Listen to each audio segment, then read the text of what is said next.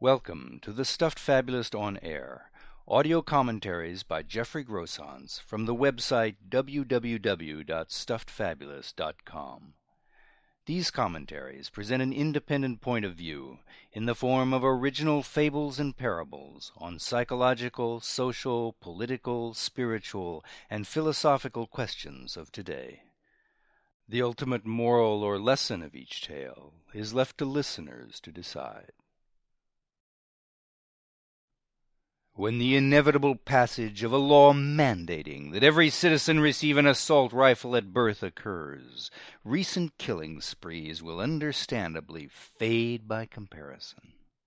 It may even strike many as inexplicable that the nation ever reached such a state. If so, the following tale may help jog people's memory of how easily we did. The Rattler. Once a rattler stayed out in the sun too long. By the time it got back under cover, the damage was already done. The shimmering heat had taken its toll, causing the rattler to see a nightmarish mirage of danger in place of the cloudless, wide-open spaces of its home.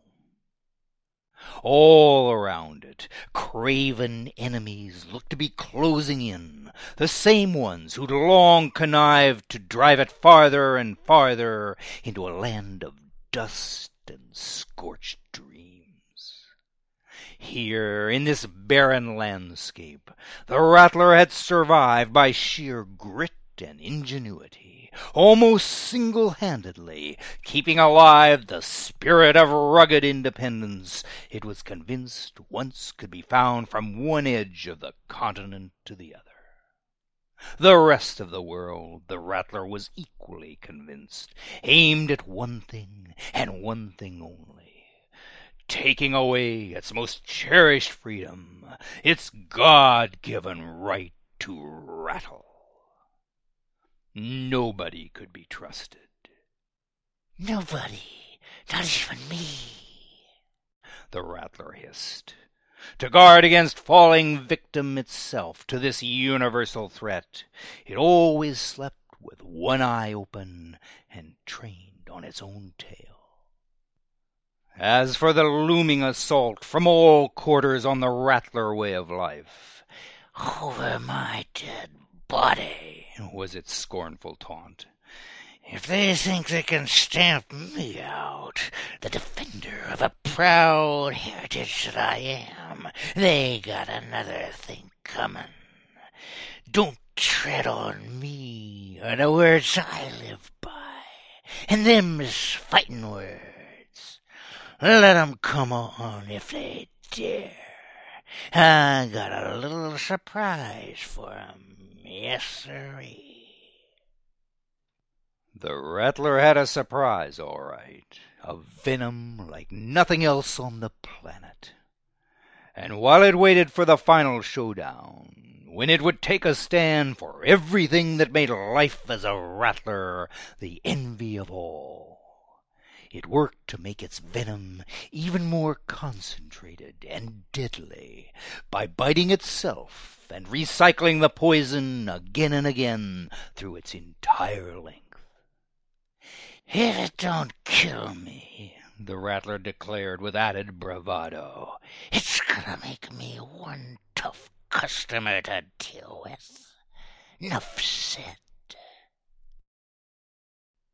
The rattler gave its tail a menacing shake and enjoyed the terror it imagined on the faces of its assembled enemies at the sound. Those enemies, surely out there everywhere scheming the rattler's demise, would get what was coming to them and more. For the rattler was not alone. Not only would it make this glorious stand for the rattler way of life, and the principle that if you stood for freedom, you needed to be fanged and dangerous, but it was confident other rattlers were prepared to join it.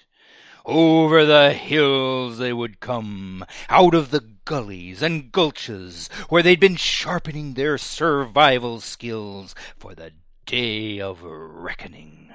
A national Rattler association of kindred spirits to strike fear in the heart of any lily-livered foe.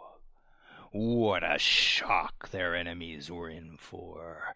Rattlers by the millions, all roiling together, holding their tails aloft and shaking them defiantly, sinking their fangs into themselves in a mounting frenzy and growing more lethal by the minute.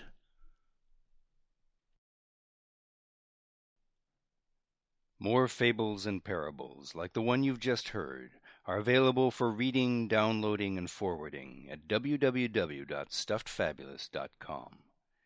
Bound collections of tales in the series Likely Stories, Contemporary Fables and Parables, and audio CD collections of selected tales can also be ordered through bookstores or directly through the orders page of the website.